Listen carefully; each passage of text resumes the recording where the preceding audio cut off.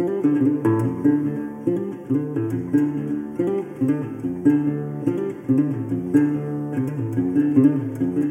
and welcome to the Adventure Games Podcast. My name is Shorter Dunbar and I'm your host.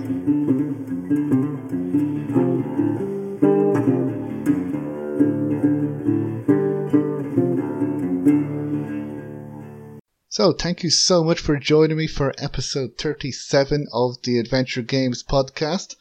Now today, the day that this episode is released, Friday, November the 1st, myself and Thomas will be on our way to London. I will be arriving Friday evening for Adventure X this coming weekend. So if anybody is listening to this on a Friday and you'll be at Adventure X, then please come over and speak to us. We love speaking to people. So you can spot us with our Adventure Games Podcast sweaters and with our totes bags as well. And Laura should hopefully have a totes bag as well, so you can pop over to her as well. We'll be walking around and speaking to people as well. So please don't be shy. Come over and speak to us. We'd be happy to speak to you, whether you're a developer or a fan like us. So looking forward to that. We will have an Adventure X episode next week. I'll talk a little bit about that in just a moment. Next, the bonus episodes should be up by now with my interview with Corey and Laurie Cole.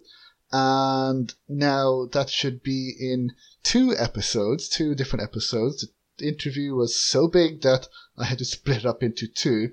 Now, apparently there may have been one or two minor issues where, due to a scheduling snafu, the episodes, I believe, may have been uploaded on the website without audio, but it should be fine now. Issues should have been worked out and resolved. But if anybody sees anything strange or weird, then please get in contact at info@adventuregamespodcast.com, and I'll do my best to fix them, but it should hopefully be okay now. Now, I also wanted to thank the latest Patreon subscribers. So they are Olaf Osh and Tom Simpson. So a huge thank you to the two of you for subscribing to Patreon and helping ensure the podcast continues and it can improve. And Olaf Osh, I've mentioned his game a few times before, which is Grund, G-R-U-N-N-D. It is a David Lynch-inspired game. It looks great. It looks dark and suitably weird, and I'm really looking forward to it. And I hope to meet Olaf at Adventure X this coming weekend. And speaking of Patreon, very, very quickly, I mentioned the interview with the Coles, which is divided up into two episodes, but you can hear the full uninterrupted interview on my Patreon for just $1 per month. So you can listen to that there. You should also see for the next tier, for the people who are subscribing for $5, an exclusive episode, which is a spoiler special with Agustin Cortez, where he speaks in great spoilerific detail about his game Scratches. So he speaks about the ending, about why he wrote the ending, and people's interpretation of the ending as well, and other third act stuff as well. So if you want to hear that, you can check it out on Patreon. And coming up in the near future, so as I mentioned, myself, Thomas and Laura will hopefully be doing an episode from London. That all going well with the audio and everything, and if not, we will do a regular episode talking about Adventure X afterwards. But hopefully we'll be doing a live episode from Adventure X in London. Now, also, all of the interviews that I do will be available for Patreon subscribers, at least at first. So if you wanted to hear all the interviews that I do directly there, and from Wordplay in Canada, I'll talk more about that in the next week or so, you can check them out on my Patreon. Now, some of those interviews will probably be uploaded in the future in regular episodes, or at least snippets of those interviews. But again, the full interviews will be uploaded for Patreon as well. But myself, Thomas and Laura will be doing our own Adventure X episode as well for a regular episode. So this week now, for this week's interview, I am joined by Pontus Wittenmark, who is working on his game Justin Whack and a Big Time Hack. Now, I've spoken about this game before, and he has currently released a demo publicly, which I would highly recommend that people check out. Now, the demo that we speak about was the very first demo, which he kindly sent to me, but the new demo is a little bit different, so it may be sound a bit different, but I would highly recommend that people check out the demo and check out the website. And he's also going to have a Kickstarter on November 5th, so I would recommend that people check that out as well and maybe help him as well, because the game looks great and I really enjoyed the demo. And I also hope to beat him at Adventure X as well. So without further ado, here is my interview with Pontus Wittenmark. Please enjoy. Thank you again for joining me today. I am joined by Pontus Wittenmark, and I hope I got that name right. Very well indeed. And you're going to be talking about your game, Justin Whack and the Big Time Hack. Now, right. I'm looking forward to playing, I'm looking forward to playing it. Looking forward to listening about it, to hearing about it as well, because I can't speak English now. So hello, Pontus, how are you? I'm very well, thank you. Great to be here. Oh, it's great to have you. Thank you so much for joining me. It's a real pleasure to have you on, and it's look, I played the demo version you kindly sent, and I really enjoyed what I played. So I'm looking forward to hearing more about the game. Well, that means a lot, really. Yeah, no, because it's I can tell already that a lot of work is being put into it. Yeah. So, and it seems to be coming out well so far. So before we start talking about the game, I was wondering if you could introduce yourself and then let us know what your favorite adventure games are. So my name is Pontus Wittenmark, and I've been working on this game now for, I think, is it at least a year and a half, something like that. And you asked about my favorite adventure games, so let's start there. So I grew up in the 80s, so the first one that I saw was actually the first King's Quest game on a PC, and that was like the only games I've seen at that point was like Space Invaders and Pac-Man and stuff. And when I saw King's Quest, I was quite taken with it. But then I got the Commodore 64, which was my main computer really when I was a kid. And my favorite there was Maniac Mansion. And I don't know how many of your listeners played Maniac Mansion on the Commodore 64, but it was really, really interesting experience. Like because most of these games, like the classics like Monkey Island and stuff, those weren't available on that platform. Those came to the Amiga, yeah. But Maniac Mansion actually were, and it really blew me away with the humor and the storytelling aspects of it, and the cut scenes. There were so many things in there that I'd never seen before. So yeah, I really, really enjoyed that game. Yeah, it was very progressive for its time because it was developed, I believe, in 1988, 89. And okay, we've had many adventure games since then, but for that time, as you mentioned, with the cutscenes, with the humor, with the story, that it was like a living, breathing world. And King's Quest as well, the first one. Now when we see it, it's like these little pixels walking across the screen. But at the time, again, it was like an open world game where you can literally go anywhere and you play in a fairy tale. Yeah. So, yeah, that was really one of the first open world games. It absolutely was, an amazing experience. But Maniac Mansion, I felt, was even more so for me. It was like, there's something about a game that is located at a specific place where you have this mansion is almost like a character in the game that you get to know of, and it's so kooky and weird, and kind of scary but mostly fun. And very forgiving, I really like that, as opposed to King's Quest, where you would, die whatever you would do, and in Maniac Mansion you can just go nuts exploring. Yeah, no, I remember that. I played the Sierra games a little bit later on when I was older, so I didn't grow up playing those games. But I do remember you just go across the screen, go to another screen, and you die. Yeah. But it was a great way to learn English. That's yes. I've been told that. Yes. Yeah, all the gamers we got like an advantage from having played those, Larry and King's Quest and those games. Yeah, go ahead. No, I was going to say probably learning the wrong things in Leisure Suit Larry, but yeah. But yeah, go ahead. So I was also totally blown away by another adventure game, but on the C64, but was more in the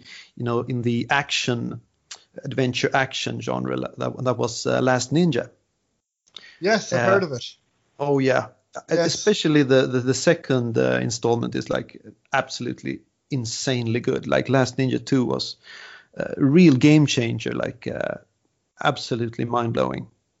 Yes, no, I've definitely heard. I've never played it, and I don't know too much about it, but I've definitely heard of it. I've definitely, I think I've seen something about it online. So yeah, I think it's like it's maybe not. There are puzzles, but they're not like they're not Sierra style or Lucasfilm or LucasArts style. It's much more action driven, but it's just amazing for its time, and it really captures a world of its own, which was really, really beautiful. And one of those rare, occasions where the 16-bit port to Amiga and Atari really didn't work, but right. With a limited 8-bit, it was amazing. I think a lot of it had to do with the C64 version. It didn't have RAM enough to do sound effects. So there was this beautiful music playing, and watching the character moving through one screen to another. It was like everything was very smooth, and it was almost like a ballet or something. Yeah, and, good way of putting it. And then in the 16-bit version, it was like you started to fight someone. It was like and it felt like man, this is very crude. As opposed to the the beautiful experience that we had on the C64. Right. So so that was a big one for me, for sure. Okay. Well, I'll have to check more about it then. Yeah, it's definitely worth just checking out some screenshots, because I haven't played it for like forever, but for the time it was absolutely amazing. Okay, I'll be sure to check it out as soon as I can then later on. Cool, man. And have there been any recent adventure games that you've played that you particularly enjoyed? Yes, so I did enjoy Thimbleweed Park. Mm-hmm. I thought that was a interesting homage to the old style. But among the recent ones, I think I really liked the new Larry game. You mentioned Larry before. Yes. There was a new one there. Did you play it? I haven't played it, but I know Thomas has, and he really enjoyed it. It's oh yeah. Is it reload? No, it's. I know that he's transported into the modern era, modern day. That's the one you mean, is it? Yes. Yeah, exactly. I've heard it got very good reviews. I think it's well deserved. It was. I think they got a lot of things right, really. Which is tough, because it wasn't designed. This particular game wasn't designed by Al Lowe, if I remember correctly, but clearly made by fans of the series. Yeah. Well, I think they did a really good job. So okay, I'll have to check it out. Yeah, I really enjoyed that thing. But for me, gaming was really a thing. It was the thing for me when I was a kid, And I don't really play a lot of the modern games. But in this specific genre, since I started working on Justin Whack, I've been checking out everything that's popping up. And it's interesting. Like there's a bunch of them out there. There's a huge amount nowadays. Yeah. Because when I got the idea to do a point-and-click adventure game, I was like, those were always my favorites. And no one's doing those these days, right? But a friend of mine, there's a couple out there. And I started to investigate, and I was like, ay caramba, there's a lot of adventure games. There's a lot of games now. Yeah, there's a lot of, because I thought the point-and-click genre really had, faded out, but yeah, I was very very pleased to see that it's. I think maybe due to Thimbleweed being quite successful, I think there's a lot of people gotten into it. Yeah, no, certainly now in the last few years, I think there'll be more and more games, and I mean, it's still a niche kind of genre, but it's still very popular, and the fans, like myself, are still pretty passionate about it. Yeah, So exactly. It's still alive and kicking. It mightn't be as popular as say like Call of Duty or anything, but they're still going. It's possible, I believe, to do quite well. I think it's difficult because there's a lot of adventure games now, but it's still possible to do well. Like there are quite a few games still out there in the adventure genre. So yeah, I get the feeling that it's a much smaller niche, but the people who actually play them, they really like them, and they probably check out a lot of these games. Just to give an idea, Adventure X now, I think last year was the first time that they sold tickets. And, they sold out after a couple of weeks or months or whatever. But this year, when they put the tickets out at 12 p.m., and I went at 12:04 p.m., and cheaper tickets had all sold out. And then within that day, all of the other tickets had sold out as well. So now the British Library will sell them later on, but all of the tickets directly by Adventure X have all sold out. So that kind of gives you an idea that it's getting popular again. Yeah, that's great. That's great.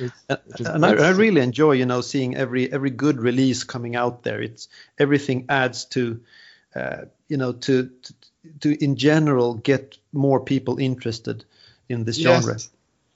Because there's so many people who could really enjoy them. If you like stories and they could really enjoy these games. For sure, and I think there's a lot of people who doesn't actually like or they don't choose to spend time with games because there's so much stress and reaction times, and these games are they have the potential to appeal to people who really wouldn't consider themselves gamers. Exactly. Yeah, that's if you just want like an interactive novel or even resolve puzzles or anything that you don't need quick reflexes, then I think the adventure genre can be perfect. So yeah. I agree with just about everything you've said. And now then, so we mentioned that you are working on your game Justin Hack, and I might get the name wrong, so it's Justin Hack and the Big Time Hack. Not really. It's almost. It's Justin Whack and the Big Time Hack. Sorry. And you're not the first one to get that wrong. It's like it's. I think the name is inspired by another Lucasfilm classic, the Zack McCracken and the Alien Mindbenders. Yes. So it's a bit of a homage to that in the name. Yes, but that's the name. I wanted to go with something that for sure wasn't taken. Well, I think for sure we can say that this game, I think it's unique in the title at least. Yeah. Now, so when did you said you started working a year and a half ago? Did you come up with the studio earlier before that? Yeah. So basically, what I do is, I make my money mostly holding courses in programming. That's the way I've been funding myself for the last 10 years. And 10 years before that, I've just been working, as a programmer. So, but for the last, let's say, 7 years or so, that's mainly a front for me to get to fund my games, to fund the game development, because the game development is what I'm really about. So, but it's been tough to make it to make any money of it, basically. So when I completed my last game, which was something that took many years to do, it's a game called Spell Clash that is only available on the Windows store for weird reasons. I programmed that on a very esoteric platform, SAML, basically. So it really wasn't a game engine at all. So it was an insane attempt. But when I was working on that, at the end, I started to think like, man, what I really want to do is, my favorite genre, which is the point and click adventure game genre. So I started, working on the story like maybe 2 years ago, something like that. So, not really programming anything or doing anything of that nature, but just writing down the story, like the basically puzzles and plots. Okay, so you started about 2 years ago with this game then? Yeah, something like that. I mean, I've been working on it intensely for half a year and semi-intensely for a year or something like that. And Okay. the graphical artist Alberto Costa got involved, in what is it? Maybe a half a year ago or 5 months ago or something like that. Okay, yeah, because I love the way the game looks, which we can talk about shortly. But first of all, what you mentioned, Spell Clash was the first game you made. It's only available on Windows. What type of game is that as well? Is that?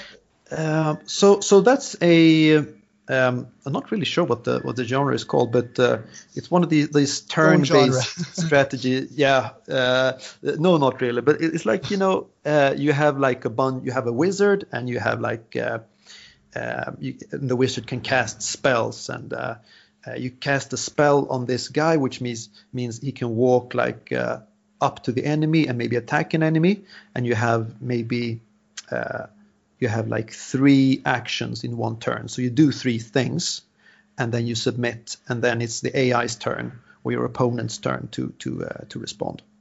Okay, yes, right. So yes, yeah. Do you know what the genre is called? I believe it's turn-based strategy. I would something say like probably that. something like that. Yeah, that would make sense. Okay, a bit like let's call it a more casual version of Heroes of Might and Magic or something like that. Okay, yeah. A lot more casual. Okay, and then your studio's name is Warm Kitten. Is that correct? Yes, Warm Kitten. It's that's the name of my company. It's a weird name. That has some very kind of good feelings for me. Like it's warm and kitten, 2 things that at least are positive feelings. Yeah, exactly.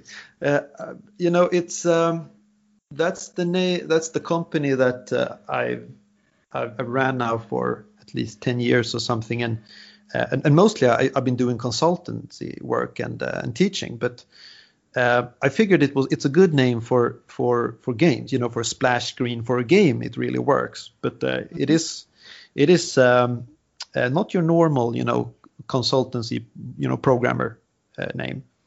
It's actually an anagram of my last name, Wittenmark. Oh, that's interesting. Yes, yeah, I see that now. Yeah. Someone pointed that out to me for like a couple of years back, and I was like, wow, I like that. And I always loved cats, so I changed the name of the company, and I thought that's a pretty good studio name.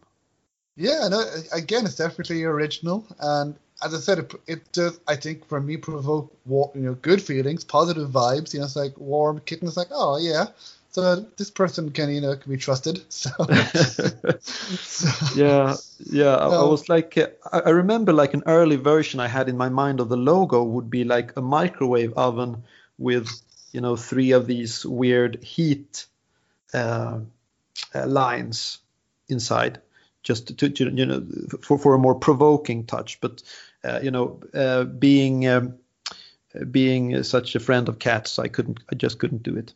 Yeah, that would probably remind people of the hamster in the microwave. Yeah. Exactly. People might be like, "Oh, poor kitty." Yeah. I think I've been getting also some reactions, though I'm not sure what they're about. But people have been mentioning this series with these geeks. Is it called Big Bang? The Big Bang Theory, yes. Yeah, and I'm not really sure what's the connection there, but there's some sort of connection with the name Warm Kitten and that I'll have show. to check it out because I've just seen a few episodes, so I couldn't tell you myself. But I haven't really gotten into the show either, but some people have referred to some. I think it's a the theme song or some song in the show. I'm not really sure. Oh, I'll have to check it out. So, but it's just an anagram of my last name. That's the way it came about. Well, it's good. The anagram of your name came out as Warm Kitten. Yeah. I think that was so cool that I had to use it. Plus, not to boast, but I think the logo is so cute and warm and fuzzy. It gives me that nice feeling.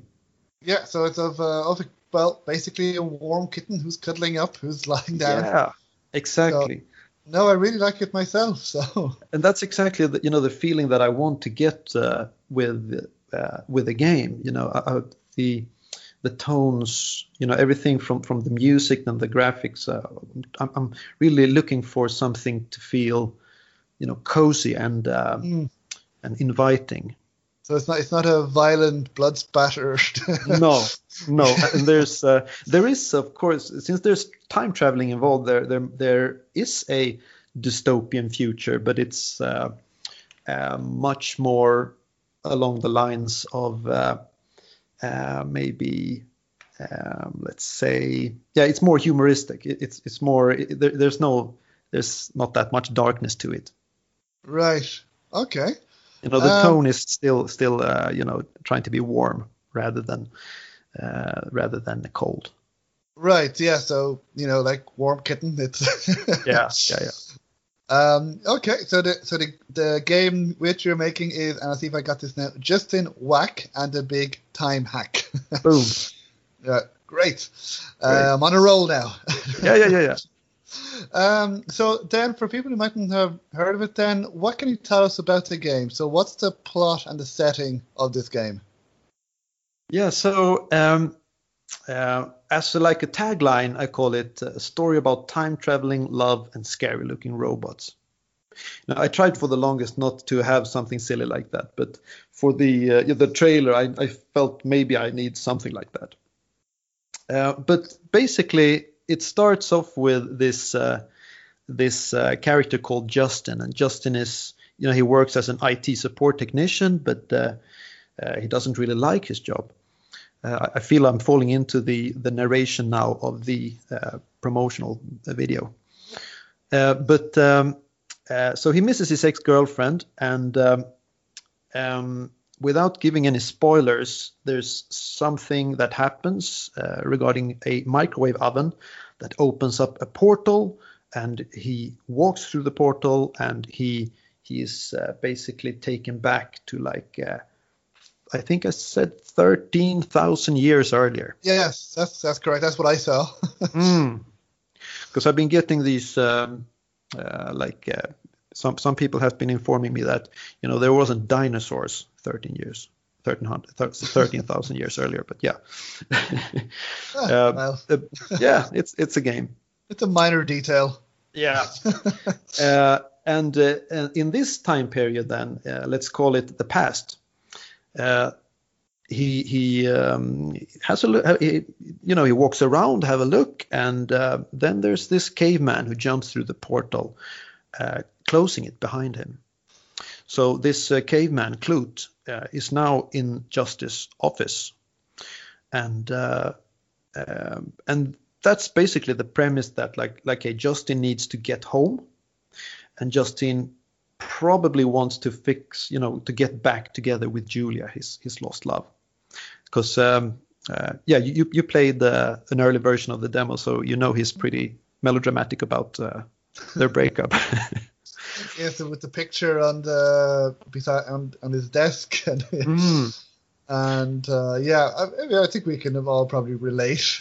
yeah, and he's actually, I don't know if you noticed, but he has on his computer there he's created a profile on a dating site. Yes, but then did he say something like there is no picture and no text yet? So yeah, I can tell you're perceptive when you play these games, man. That's great. And did you maybe or didn't? But Clute will maybe finish that profile, put some interesting stuff in there. Oh, that would be very interesting. It could improve. Yeah. Very original, anyway. And if he and he's naked, so he doesn't really want to use the camera, the webcam. I can imagine. He walks around with these pixels covering his private parts. Okay, so it's still a PG rated. It should be okay with all those pixels. We didn't. We are showing his bottom. Okay. I hope that's okay for people. Did you have? I know I don't think you put this game out there yet, but did you have any issue maybe with censors with that? Or I know it's a cartoon character. I know it's it's a game, but were there anything like, I don't know if you've spoken to people that are at Steam or GOG or anywhere, or did anyone mention that as an issue? I mean, for me personally, it's not. But. Yeah, so that's a good question. I mean, it's too early to say. Right. It's hopefully not. I mean, this is naked, but there are huge pixels covering the privates, so everything should be fine, I think. But hey. We'll get we'll cross that bridge when we get there. When we get there, we'll see. Yeah, I mean, hopefully maybe he'll be wearing some leotard or whatever the name is. Yes. But hopefully, yeah. So I can imagine how this could cause issues. If you want to take a profile pic. Oh yeah. So he should probably get some clothes before that. Right. But, but so these two characters have switched place in time, and Justin wants to get back, and he ultimately wants to get back with Julia. But Clute, the caveman, he's very, he likes this new world, and he wants to explore, and he is not really interested in going back. He wants to go forth. I can imagine that he. He likes this. All of these things here. Oh wow! All of these new inventions that are not in my world. Oh no, I like this world. And he picks. He gets involved in online dating, and maybe he'll even get to know Justin's ex, Julia, through the dating site. Who knows? Who knows? It could be an interesting love triangle. Yeah. I haven't played it. I don't know. And he becomes more of this like hipster character, because he has the beard, and he has, he's a truly adventurous character, at least in some people's eyes. I don't want to give away too much, but course, basically yes. He will be he will have some fun in the present. Okay, now I'm very curious that I can imagine that he might be popular with some of the ladies. He's certainly very different. Yeah, he is. Yeah, and so basically he will be walking around mostly in the present. And Justin will be walking around in the past, but he will also have to. He will find means to take himself to travel basically in time. Okay. But in order to get, and he can travel to the future, but in order to get to the present, that is where Clute and Julia is at, he will need to sort some things out first. Okay. Yeah, there's like a rodent-driven time machine, and you need, the right kind of rodent or the right kind of animal to spin that wheel to get to the right time. Very nice. No, I really like how you're putting your own stamp on the time traveling genre. That I think there's definitely a lot of potential for in the past, in the present, future. And so then did you go down to, because I know if you're making a time traveling story, things can get very complicated very quickly. Yeah. Do you have if things that happen in the past will affect the future, or that the present and the future is already set, basically? So that's a good question. I mean, is that a spoiler? No worries.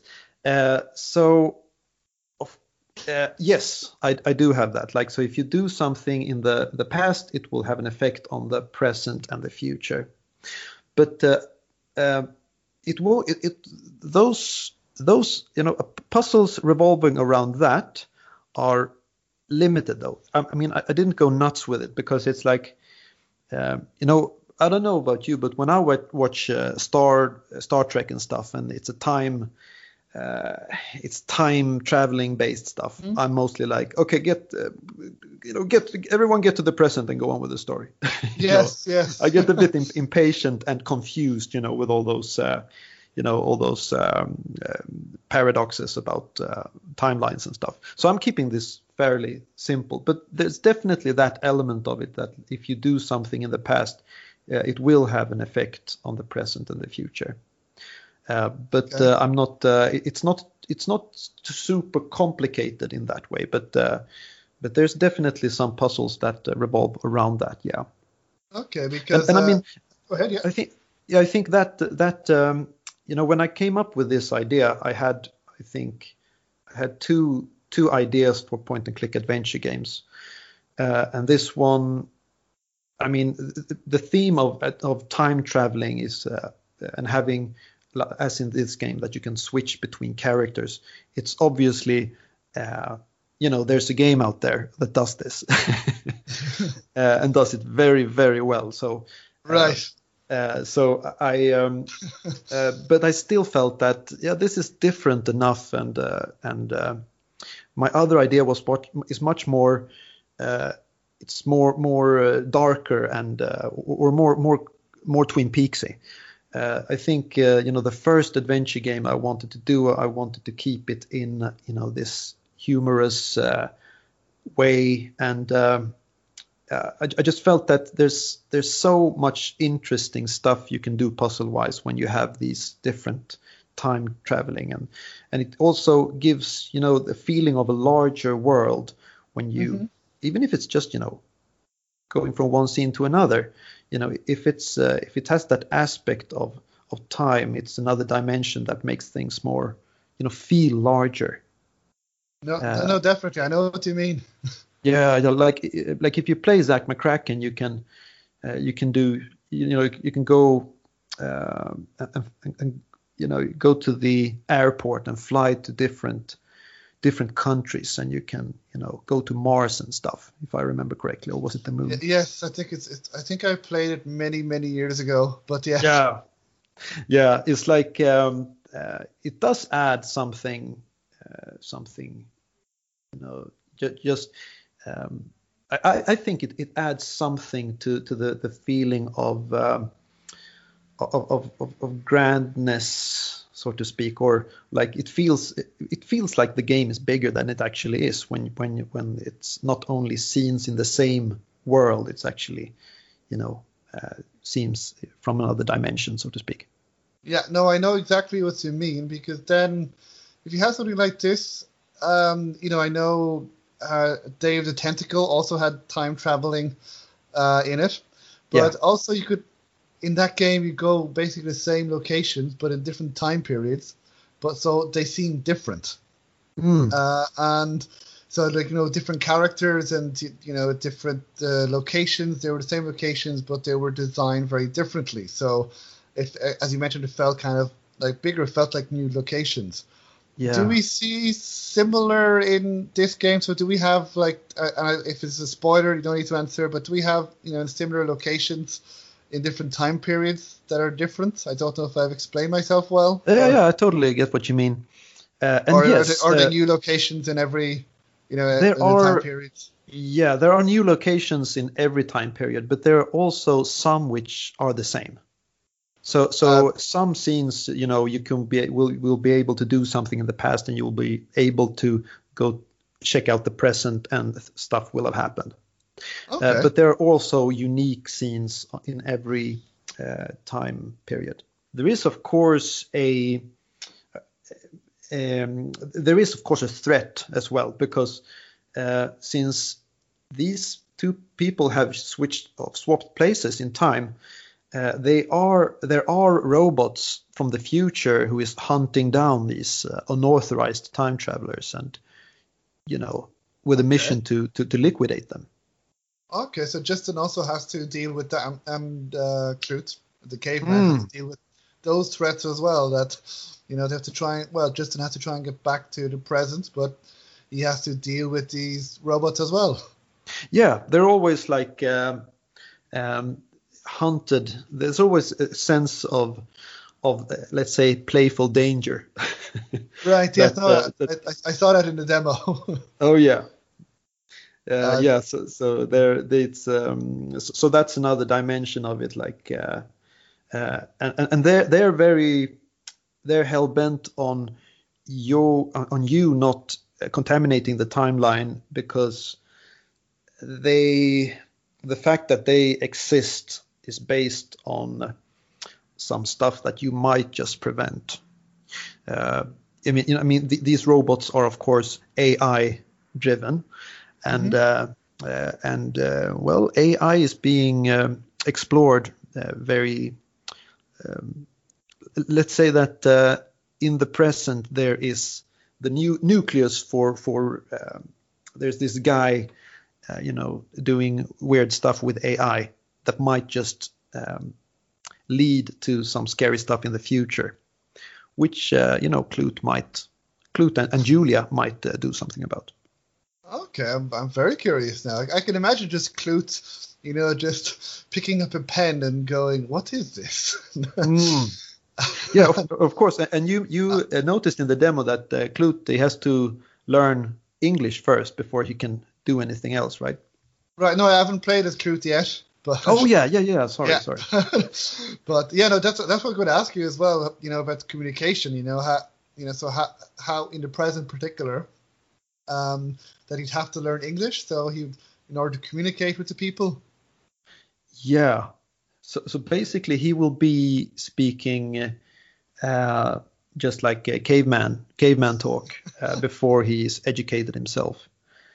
So he'll, but pretty soon, and in the demo, you will have to educate this caveman to make it in the world. He can't do a profile text on the website or the right. dating site if he can't spell and stuff. Now you talked a little bit about the puzzles, the time traveling aspect, but now I got a bit of a sense of the puzzles in the demo. When you're trying to, when you're with the robot guard and you're trying to, distract him and try to get out of that situation.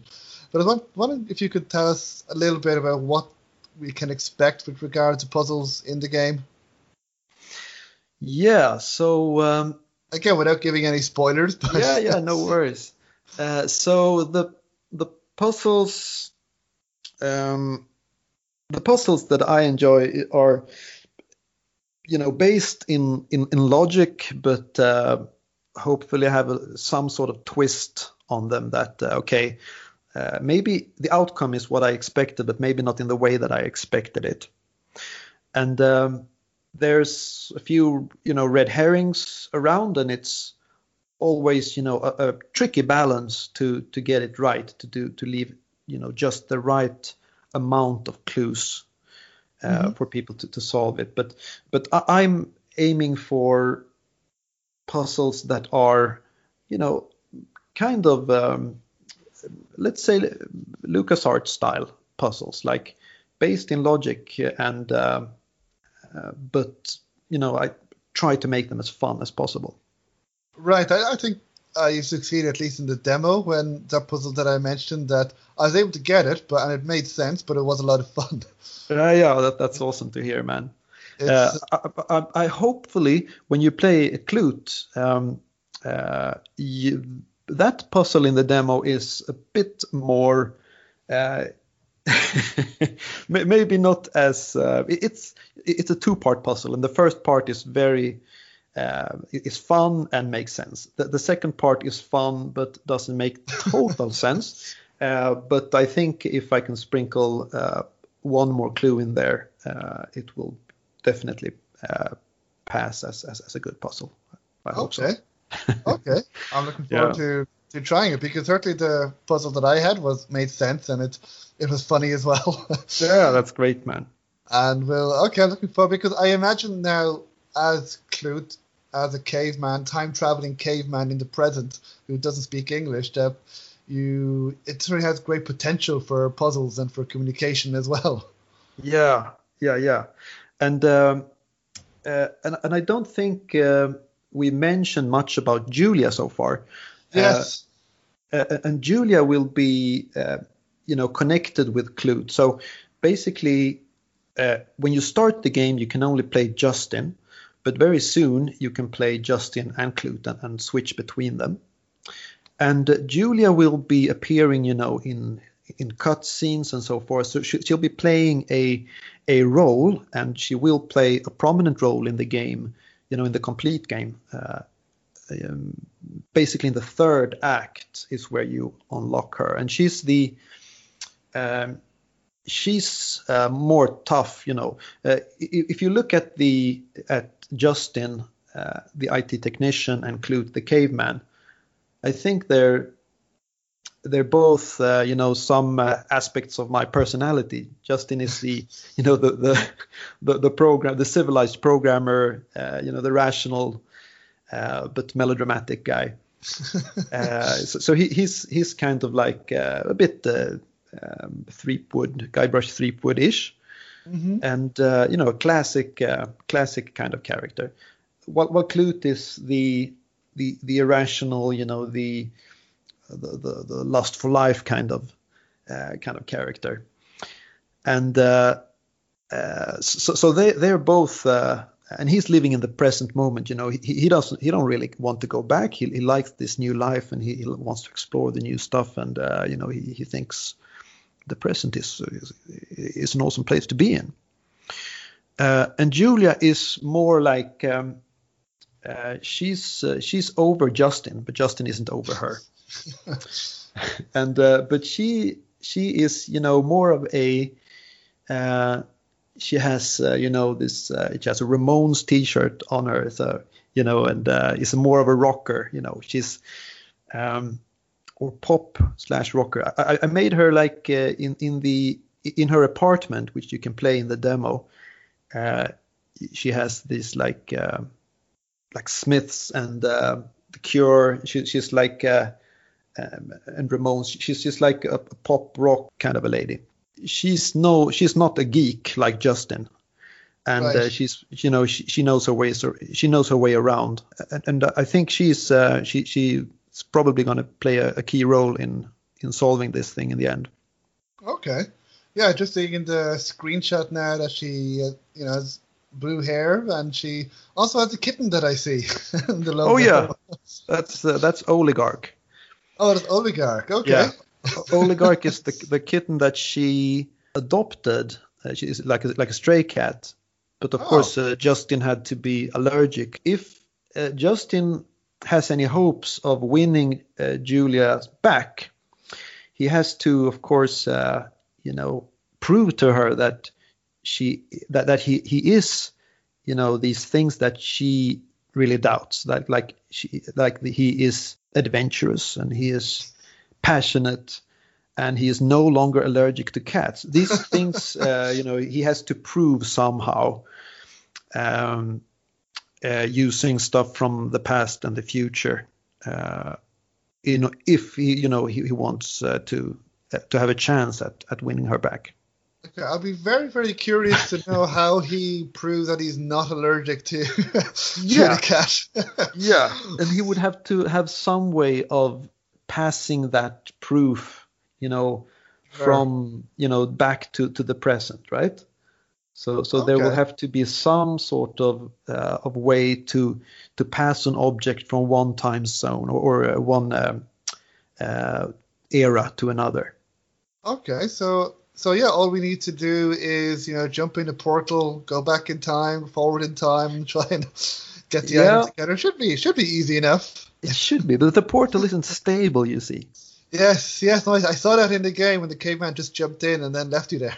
Yeah. It's the portals are tricky business, but everything started with this microwave oven. So yeah, don't try this at home. Yeah, exactly. You shouldn't actually. So it puts metal in the microwave, and all kinds of weird stuff happens. So maybe if Clute in the future could locate a microwave oven, maybe those Okay, could have interesting. some sort of connection there. Interesting. Yeah. So Uh, well now could we be. know what happens if you put metal in a microwave because I've never Yeah, actually tried it.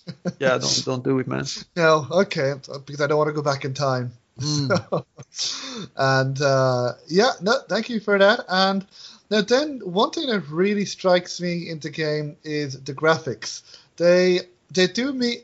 I mean, they look unique, but they remind me of the LucasArts games. Definitely, they're very expressive with cartoon graphics, and definitely with the characters as well. With we see Justin and Groot and Julia, they all look very different and unique as well. And Justin with his glasses and his blonde hair as well.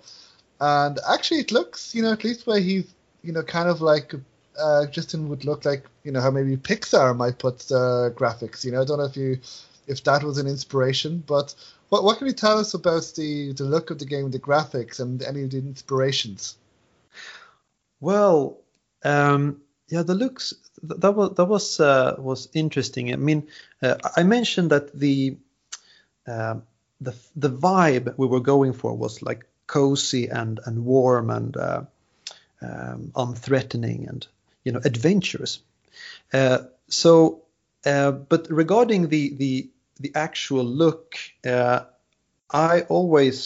knew from the get-go that I wanted 2D. That's somehow I've never really 3D style never really appealed to me. Mm-hmm.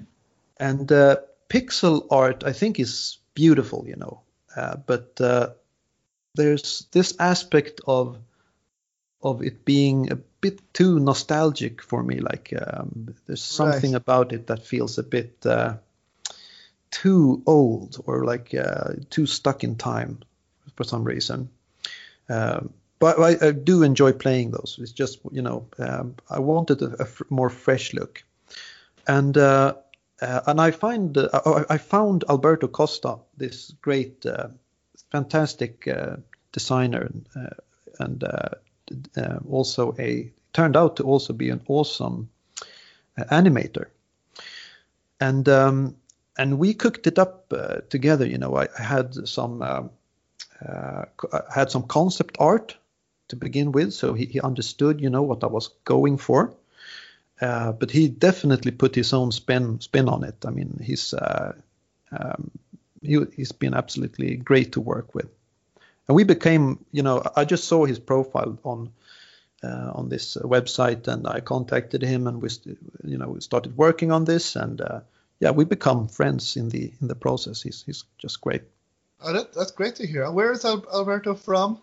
He's from Spain. Oh, okay. So you're in Sweden, he's in Spain.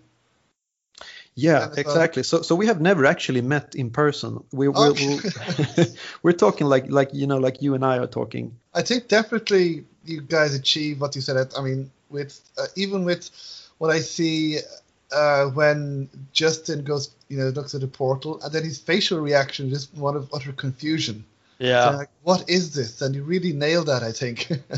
yeah, yeah. I And then mean, the caveman as well. His reaction was like, "Who is this? What's happening in my world?"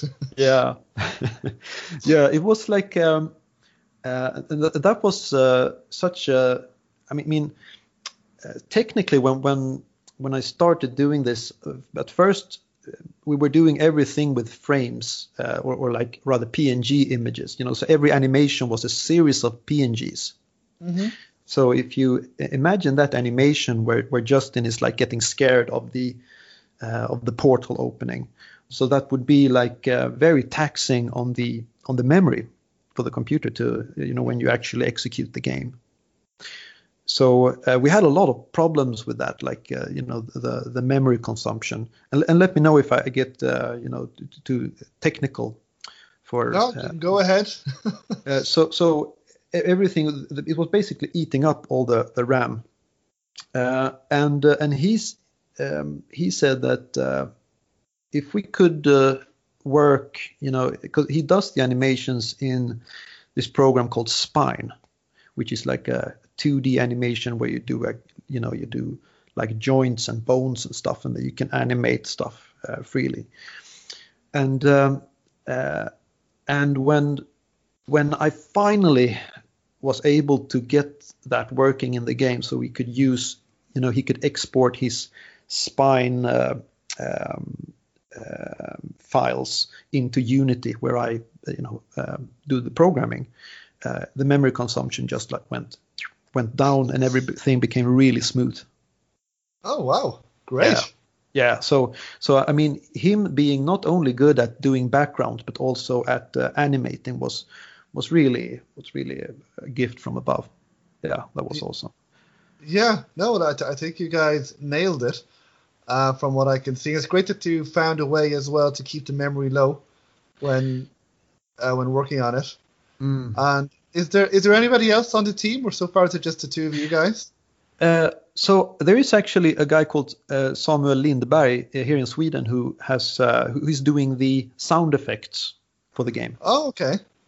Yeah, so he will be doing all the sound effects, and those weren't in the demo that you've played, right? But those will be included later. Okay, look forward to hearing those. And yeah. And then you mentioned as well, I think before we started recording, that you do music as well. Is that correct? Yeah, I do. So I've always been, playing in bands and stuff, and I've done a lot of creative writing and stuff. So doing a point-and-click adventure game is just like the most creatively, rewarding experience an all-encompassing experience I've ever had in any project. This is so much fun. So basically, with the team, Alberto does the graphics and the animations, and Samuel does the sound effects, and I do the rest basically. So it's a lot of hats to wear. It's too many. I mean, to be honest, the hat that I'm least comfortable wearing is the promotional hat, like I don't have much experience, pushing the game, getting people to know about the game. No, I know what you mean. I'm the same with the podcast. So. Okay. So yeah, I think it's just getting the word out there. Just contacting all of these people like adventure gamers and that as well, and going on forums and Reddit as well, and trying to get the word out there. Yeah. So I really enjoy doing what you and I are doing now. But to try to push, I've done so many GIFs and put it on my Twitter, Pontwit, and there's a Facebook page for Justin Wack and the Big Time Hack, and warmkitten.com. You can find everything, but it's it takes a lot of time, and it's something. Yeah, and it takes away from the real creative work. So if there's anything that I would like to, if anybody wants to help out, it's just share, spread the word about this game, because we're not really good at doing that. It would be awesome to have someone helping out with some PR stuff, but because it's not my strong suit. Yeah, sure. If anybody listening does work in PR or knows, feel free to get in touch with. Yeah, or even better, just share the game. Check it out, and if you like it, share it yourself. That would be so appreciated. Yeah, definitely, and retweet and everything, and yeah. It's because making games is I know how to do that, but how to promote is something I haven't really done before. This is the first time I'm actively trying to push the game. Going to these forums, creating these little snippets of these GIFs and trying to spread the word. So I'm very, very grateful that to be on this podcast. No worries at all. I'm delighted to speak to you. But a lot of people I think can definitely relate. Whatever they do, I heard from authors, especially independent authors, that they like the writing part. They like writing stories and writing books, but then to promote it, especially if you're independent, that that's the part that they don't know, that they have difficulty with, on Facebook and on Twitter, and getting the word out there. Because, as you mentioned, you liked creating the game, but then getting the word out is more difficult. So, but there are ways, there are people out there. What I would say as well is speak to other developers to see things that they do as well, and I'm sure people have some good advice. Yeah, for sure. Yeah, there's tons of material out there, like to help out. And try to get like other publications too, right? Because it had happened that as we record, I saw that for Theropods, which we will know by the time this recording goes out, probably how the Kickstarter was done, but they appeared on PC Gamer, as did Gibbous from Livu Bor and Stuck in the Attic. So that's, so it is possible. Yeah, it is. That's very inspiring. I don't know if you want to talk about it. This episode goes out, if Kickstarter will probably be out. I don't know if there's anything you can say about the Kickstarter at this time for people listening. I can say that I would love for people to support it. Of course, that's amazing to pledge and to back your game. Yeah. So which looks amazing. So yeah, I mean it's we're really trying to do something awesome. We're not trying to make a mediocre game. We're trying to make a classic. That's the ambition. I'm sure that's everyone's ambition, but it's like we want to make something really special. But the Kickstarter is like, so far I've been, just holding these courses and taking consultancy gig just to get money to pay, for graphical artists and so and things of that nature. And this game, to finish this game, it's going to take some time, to finish the complete game. So that's why I'm really, working so hard for this demo, to have a demo that feels pretty much as the finished product, to have it a fair, pretty high bar on the level of polish is what I'm going for, just to show to people that, okay, this is what you can expect. And what we, if we go with voice acting or not, that might be a stretch goal on the Kickstarter. I'm not sure yet. Mm-hmm.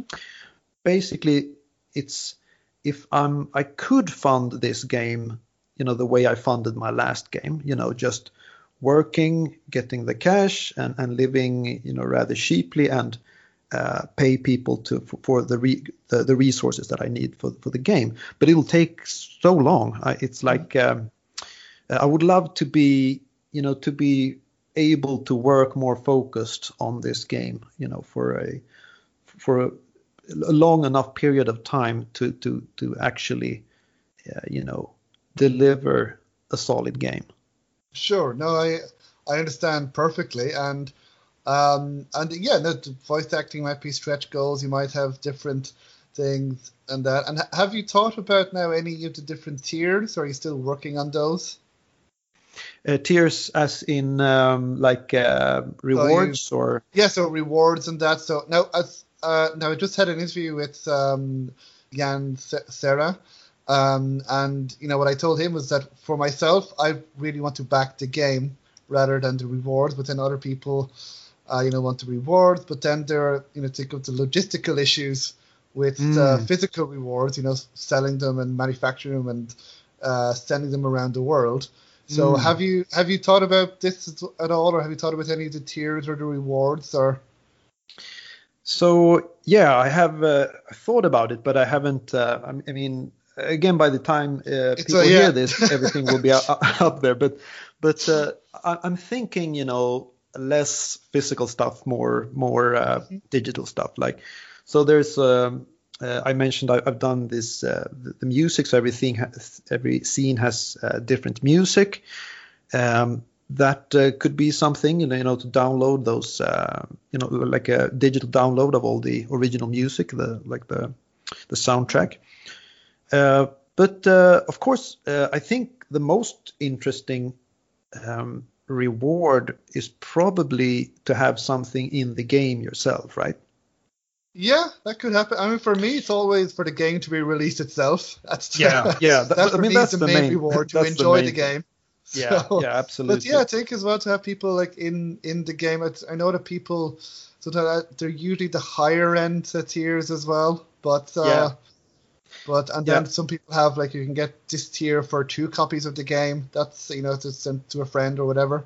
Oh, interesting. There will definitely be one there is a statue that is central in the game that that depicts a great philanthropist, in the present. Okay. And that person's name is still uh, that I could definitely see that one being one of the most generous backer of the Kickstarter, to have Okay. his Yeah. name and everything in the actual game. That would be kind of cool. But Okay. to be honest, there's also I haven't really nailed that yet, but I might do something like in Thimbleweed Park they had this uh, uh, phone catalog where you Yes. just list people's names and stuff, and they had some very interesting stuff where they could actually you could call them and they have this voice recorded voice message and stuff. I think they did something similar with the in the library. They had people's book titles or something like that. Yeah. Well, So, there's still many different things you could do. yeah, but I'm very yeah. I haven't really nailed that yet. I mean, this is the first Kickstarter we've ever done. Right.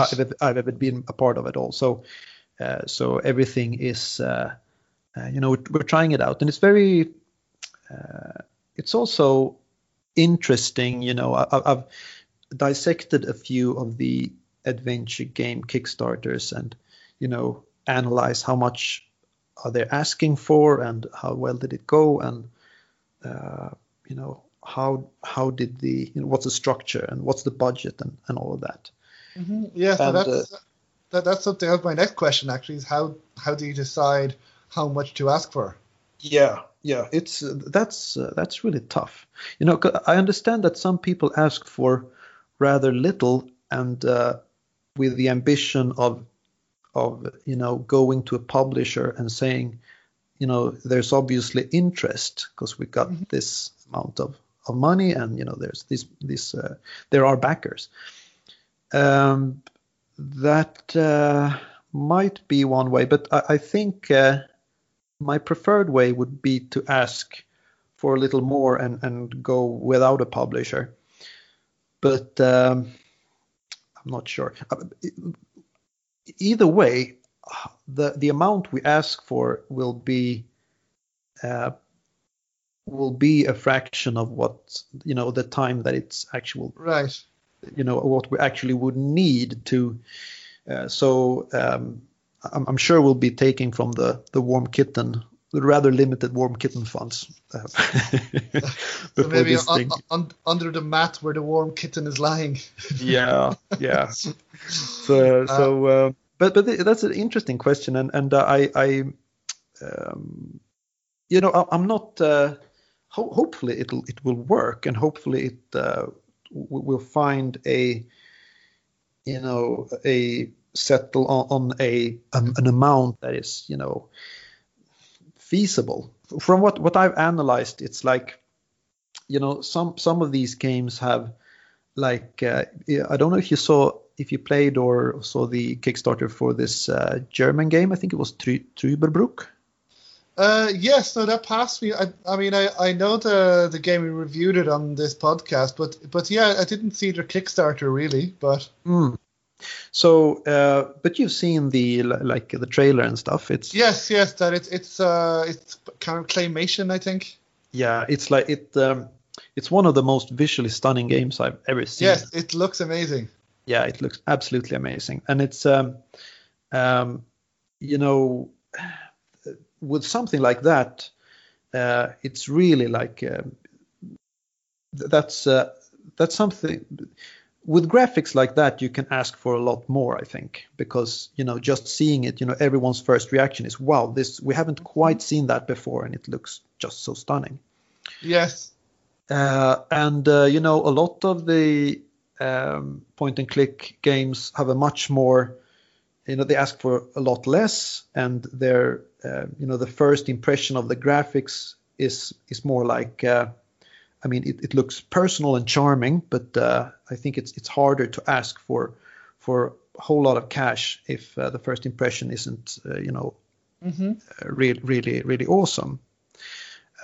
But so basically I'm trying to see, okay, if I'm with our graphics and the first impression that people will get from looking at what we got, what might be a good starting place to set an amount, and actually having that as the main gauge, I think, like the first impression, how good does it look, basically. But I think also it's obvious that you can't make it on good graphics. It's you have to have a compelling story and fun gameplay. That's what it's all about. Well, I think at least, from the screenshots, I think you have the graphics that they look beautiful, and then from the short demo I played, at least I was engaged. I was, I wanted to find out more, and which is always a good. I was really interested myself, so I think the best thing you can do is make the best game that you can, and then with a Kickstarter, then do the very best that you can and get lots of advice from other people and see how it goes, and be engaged with the audience, with the backers, and try to keep getting the word out there, because it is tough. Other developers told me, even well-known developers have said that it can be tough just getting the word out there above all the rest. But I would say just keep at it. Because at least you have the graphics down, which I think should be able to get people's attention. Yeah, we have the graphics down, and I think we're putting a lot of effort into the demo, so that when people play the demo, we want it to have like a very polished feel, that it, just like a proof of concept, to say that. Yeah, imagine the game will be looking pretty much like this, just a whole lot longer. Yeah, no, for me it looks really, really nice. The graphics, they look great. So, and I'm sure many other people will agree when they first see them, when they see the trailer and the demo as well. So, great, very best of luck with that. And do you know how, more or less, how long the gameplay might be? I know it's still very, very early. In production. I don't. Do you have any plans? No. to say how long the game is, that's it's so hard. Now I've been doing playtesting with a demo, and my ambition was like, okay, we should have a demo that is at least 20 minutes of gameplay or something. But I find it's more like 40 minutes or something like that, with 30 minutes. The demo's 30, 40 minutes. That's a good amount, actually. Yeah, that's a good amount, I think. I think, the demo version that I sent you was limited. You have a new one in your inbox right now. Mm-hmm. Yeah, thanks for that. Yeah, you're very welcome. So I think it's a pretty good demo. I think it showcases the vision for the game. To be honest, I think the challenge is getting people to play the demo and to just know that it's out there. We'll try that. Sure, yeah. Yeah. Well, again, all I can do is try your very best to get the word out. And again, I know this is very early, but do you know where the game will be released, or what what systems it'll be? I imagine Steam will be the first. Yeah. Steam is the main target. Yeah, for sure. So for PC and thinking also Mac. Mm-hmm. And I have been getting questions about Linux, and I don't have very much experience with Linux, so maybe. Okay. And I also keep, technically Linux shouldn't be a problem. We're building on Unity, so it should technically be really easy to to do the same experience there, just to publish to that target. Sure, yeah. But you would want to try it out, and you would want some quality assurance around that. So it's hard to make any promises right now. Of course. And then do you know any other?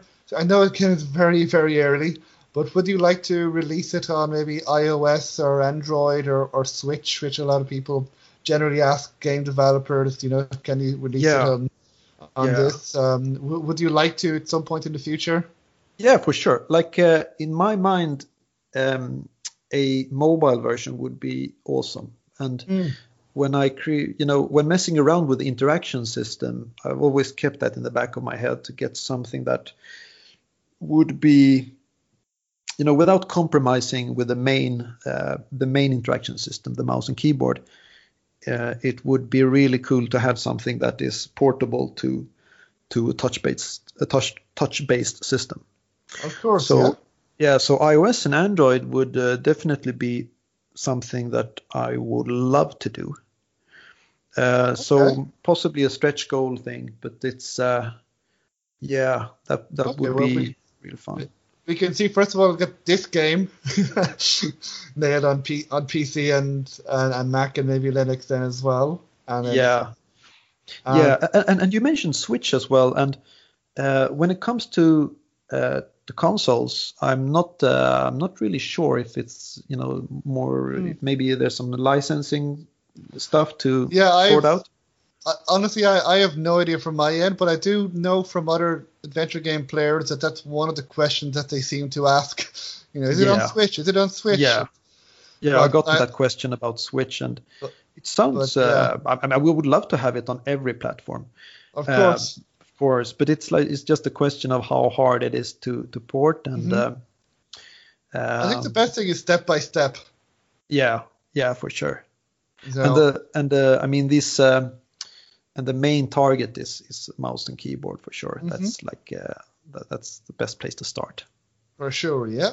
Yeah. And then again, would you very early, depending on the Kickstarter and everything, is there a time that you would like to release it? Would you have a tentative release date or year that you would like, or when it's ready? Yeah. So I would love to say when it's ready, but when I know it's very, very early. So. Yeah. The adventuregamers.com, they told me that do you have like an idea of the release date, because then we can put it on our calendar. And I was like, oh, cool, calendar sounds good. So I was like, late 2020 should be around that time, should be good. And that's still the case. Like okay, that's still what I'm aiming for. But please don't quote me on it. So for definite, late 2020, November, December. It's going to definitely, for sure, nothing can change. I think you do right to say it can. Things can change. For the better as well if you add more scenes or whatever to get bigger, because that can happen as well. But that was also, the plan with making this demo, that like if we do it rather kind of an ambitious demo, then we will have an easier time to estimate how long will it take to do the complete game, because the complete game should be, it should be about the same challenges. I mean, I think I've nailed 90% of the challenges, of the technical challenges, but we'll see. 10 more percent to go. Yeah, man. Yeah. It's interesting. I'm not sure if you want me to go into like how the game was created, like technically. Sure, go ahead. Yeah, because I've heard on interviews on your podcast that a lot of people have been using. Is it what's it called? There's AGS? Like a design or Adventure Creator or AGS Adventure Game Studio. Yeah, there's Adventure Game Studio is the one I'm thinking about. Mm-hmm. So it's interesting because the last game that I made, Spell Clash, that wasn't even on a game engine, so I had to like reinvent everything. And what I learned from that was like, okay, never again. Now I'm going to make try to work on a much more higher level and focus more on the creative stuff and not so much on the plumbing stuff. Sure. But being a programmer, it's really hard to let go of control, especially if you have this a bit of a perfectionist weakness. So what I went with, and I recommend to people, if you have an experience in using C#, I went with Unity, and Unity has this, you mentioned it, the Adventure Creator plugin. So that has been an interesting experience, to learn, because Unity was actually a game engine that I hadn't worked in before this game. So I learned Unity and Adventure Creator along the same, at the same time, basically. Okay. But I think that is I can really recommend that plugin, Adventure Creator. It takes away a lot of the let's say infrastructure work, but you do have to, or at least you will, unless you're fine with what comes out of the box, you will do some programming probably. I've done tons of stuff on top of it. So, my ambition is to build many adventure games. So I built something that I called Squawk, script creation utility for Adventure Creator. Like Scum, script creation utility for Maniac Mansion. So this could be the next Scum then. Yeah, exactly. So I built this layer on top of Adventure Creator to enable spine integration and analytics and just basically for keeping my sanity when when stuff changes. So I have a lot of validation, no, you can't, that character doesn't have an animation that has that name, and you haven't entered any text here, and yada yada. So it's a bit of a platform that I'm hoping to build more games on in the future. Okay, yeah, that's actually my next question. So after Justin Whack, when it's for sure definitely released in 2020 at the end. Yeah. No, I'm kidding. But after Justin Whack then is released, you have plans to make other adventure games then? Do you have any ideas of what games? Now, you don't have to reveal them yet, but do you have any ideas of what you would like to work on next? Yeah. So I got to say that in all the projects that I've been involved in, this is the one I've enjoyed the most. I think, yeah. I mean, this genre is so fun. The challenges are so interesting. So I would definitely, hope. Yeah, I think I will do more of these, and I have at least 2 ideas. One of them which is a bit more sketched, fleshed out. Which is a more, I think I mentioned it in the beginning of our talk, a little more Twin Peaks vibes around it. I'm knowing myself, I probably can't write it without, having some humor. So there will definitely be, but I guess Twin Peaks had a lot of slapstick humor in it as well at some point. So so there is one of those, which is a more surreal. I think could be a very interesting adventure game. And then there's another about superheroes that is more like Justin Whack style, more Lucasfilm, LucasArts style. Okay, I can't think of any other superhero adventure games. No, I think this one could be quite interesting. It's like. Oh yeah, and I have one other rattling around in my head, which is like a kind of it's the most original one. I'm not sure how much we should get into that one because it's not really fleshed out, but it's like It's up more to you. yeah. But I'm thinking it's something that revolves around a single scene. I'm seeing this guy trapped in a cell, basically, in like a imagine like sitting in a towers or something, like 1,000 years ago or so, and you can walk around there, and maybe there's like I'm picturing like you have maybe a few books in there, and when you read them, you get into to other scenes where you can play around, walk around and do stuff in them. Oh, sounds interesting. Maybe, yeah. I have that one. Like that could be an interesting one as well. And then I think Alberto, or I know that Alberto has an interesting idea for a game. So we might. I mean, hopefully, I'll work more with him in the future. Right. Well, you seem to have a lot of good ideas anyway.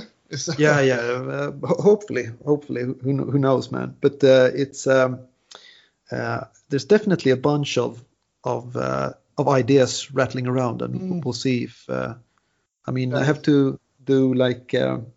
It's interesting when you have one project that you're working really hard on, like this one, and then sometimes your mind just wants to do something else. Yeah, it wants to flow away, and suddenly it's like, yeah, here's an interesting puzzle for that game.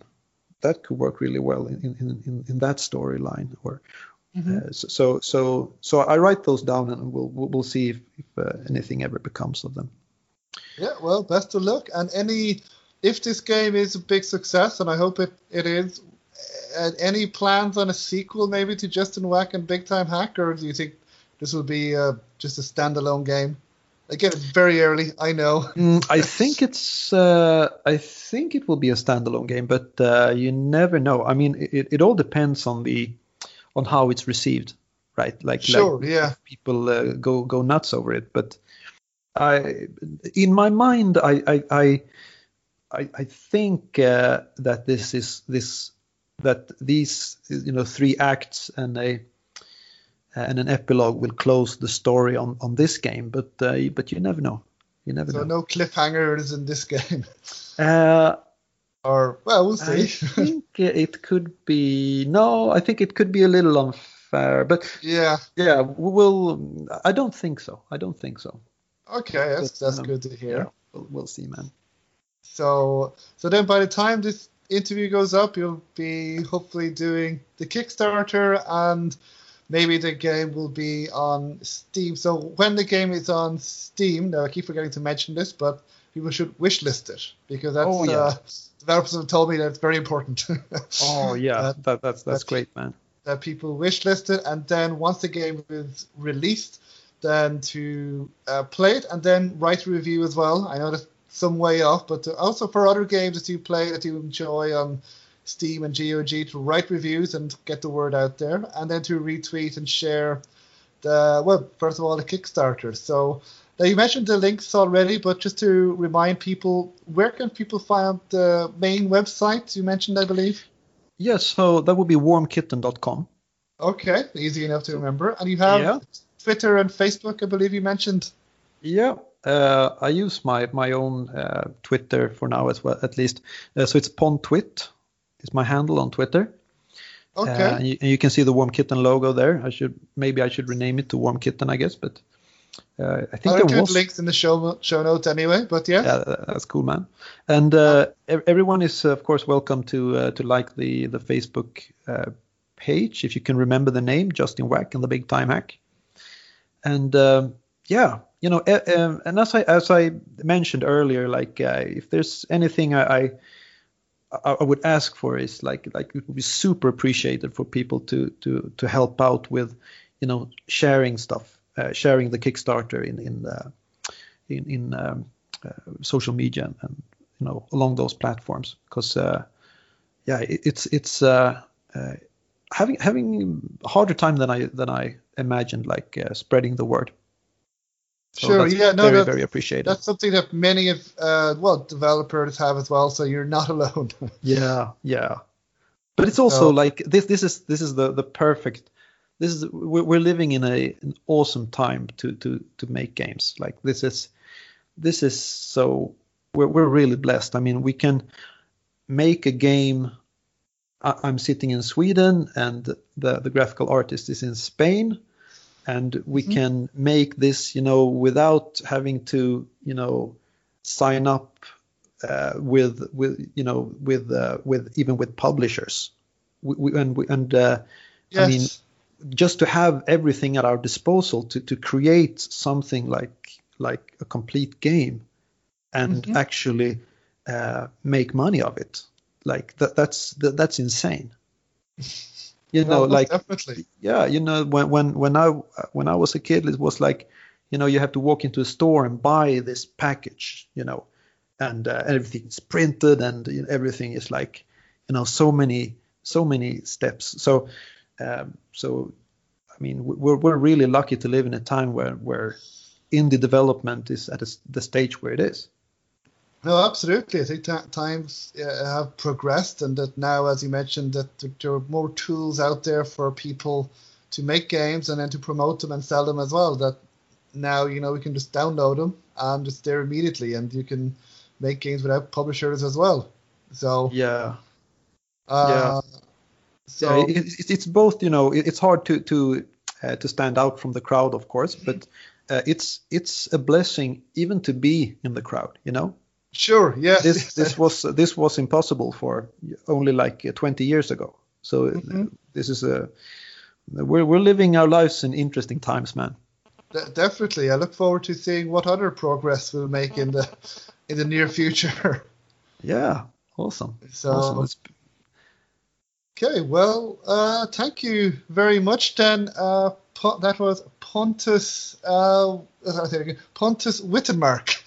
Yes. Developer of Justin Whack and the Big Time Hack. So thank you so much. I really look forward to the game, and look forward to the Kickstarter, and I wish you the very best of luck with it. So is there anything else that you would like to add that before we finish, to people listening, or to, I don't know, anybody else or anything else you'd just like to mention? I would just like to say thanks to you for giving me this platform, to speak with you. Was really fun. Yeah, thank you. I've enjoyed it as well. Yeah, and if if you maybe we'll speak again when the game is ready for launch or whatever happens. I'd be delighted. Awesome. Yeah. So yeah, big thank you, and thanks to everyone who's listened, and keep playing those adventure games. Yeah. So, well, thank you. Yes, thank you to all the listeners who are helping this podcast continue and grow, and which can hopefully help you guys grow as well and get the word out there. And okay, so, well, very best of luck. We will keep in touch, and I will include links to the Kickstarter and to your social media as well on the show notes. And best of luck with it. I look forward to finding out more about it. Thanks, man. So that was my interview with Pontus Wittenmark of Warm Kitten Studios, who spoke about his game Justin Whack and the Big Time Hack and his Kickstarter as well. So I hope you enjoyed it, and a huge thank you to Pontus for joining me as well. And so in the meantime, you can find out more about the game at warmkitten.com. You can also subscribe to the mailing list to find out updates about the game and about the Kickstarter, and you can wishlist the game on Steam as well. And in the meantime, you can also play the demo of the game, and then on November 5th, you can also check out the Kickstarter. And so that is it for this week. Next week, I will be joined again by Thomas Spex and Laura Kress, which will hopefully be our first live kind of episode on location in London in the British Library. Hopefully the audio will work, and we will be talking about the games that we've seen at Adventure X and the people we've spoken to, and we may or may not have special guests depending on who's there. And so you can find out more. You can check us out then next week. So until then, everyone, have a good weekend and a good week. So thank you for listening as always. Goodbye.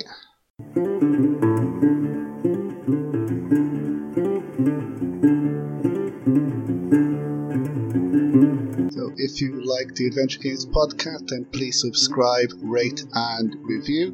Wherever you listen to podcasts, please leave a review on iTunes if you can, as every review helps, and reviews will help get the word out, especially for adventure game developers who appear on the podcast. Now, you can also follow me on social media. You can follow me on Twitter at AdventGamePod. You can follow me on Facebook at Adventure Games Podcast. You can also follow me on Instagram at Adventure Games Podcast as well. And we're also on Discord at Adventure Games Podcast. So if you are an adventure game developer or adventure game player, you can follow us there. So again, please feel free to retweet and share podcast episodes and the podcast to people who you believe may enjoy it.